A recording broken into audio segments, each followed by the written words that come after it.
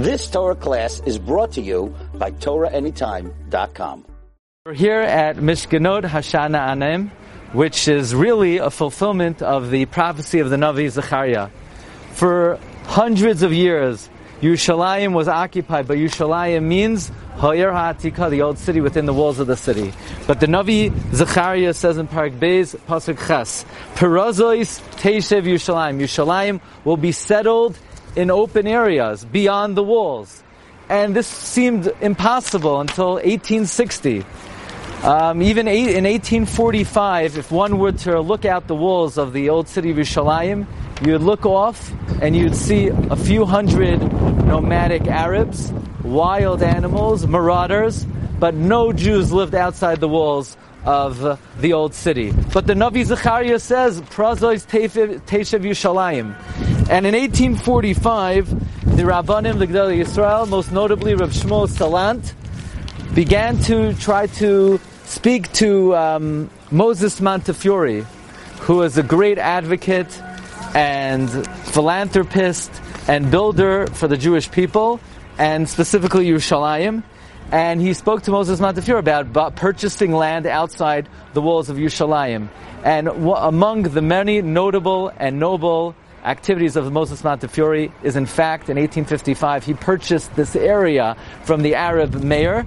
And the fact that he even met Reb Shmuel Salant was a great miracle. He met him when Moses Montefiore traveled to defend Jews from a blood libel, and in a chance meeting with Reb Shmuel Salant, the two became lifelong, very close. Moses Montefiore was a very tall, imposing man. He stood over 6 feet tall, and he lived to be over 100 years old. He passed away at 101 in 1885. He championed many Jewish causes throughout his long career. In Middle Ages, Moses Montefiore retired and dedicated himself for championing the cause of the Jewish people. He was a leader of the British Jewish community. Queen Victoria even knighted him, and he went on to become the Sheriff of London. And in 1855, we'll talk about how he purchased this land from the mayor of Jerusalem. Interesting, Moses Montefiore's secretary, Dr. Leopold Lowy, writes that the mayor of Jerusalem, Ahmad Aga Dijar, must have been a Gilgal of Ephraim. Because at first he offers Moses Montefiore this parcel of land for free.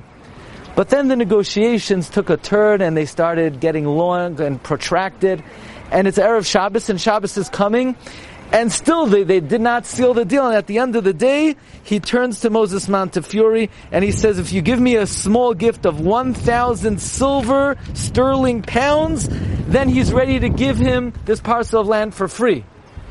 And on the spot, Moses Montefiore meted out 1,000 pounds of silver. And right before Shabbos, there are even shilas about what was allowed to be done on Shabbos. Moses Montefiore quickly went to the British consulate, drew up a contract, and then went to Muslim court to register the sale. So this neighborhood, Mishkanot Hashana Anim, is really fulfillment of the Nevuah of Zechariah, Prazois Teishev Yerushalayim, and now we see how the prophecy of Zechariah is fulfilled even more, and of course we await the great fulfillment of all the prophecies of the Nevi'im, of the Sachazena, Einenu B'Shuvcha Tzion B'Rachamim.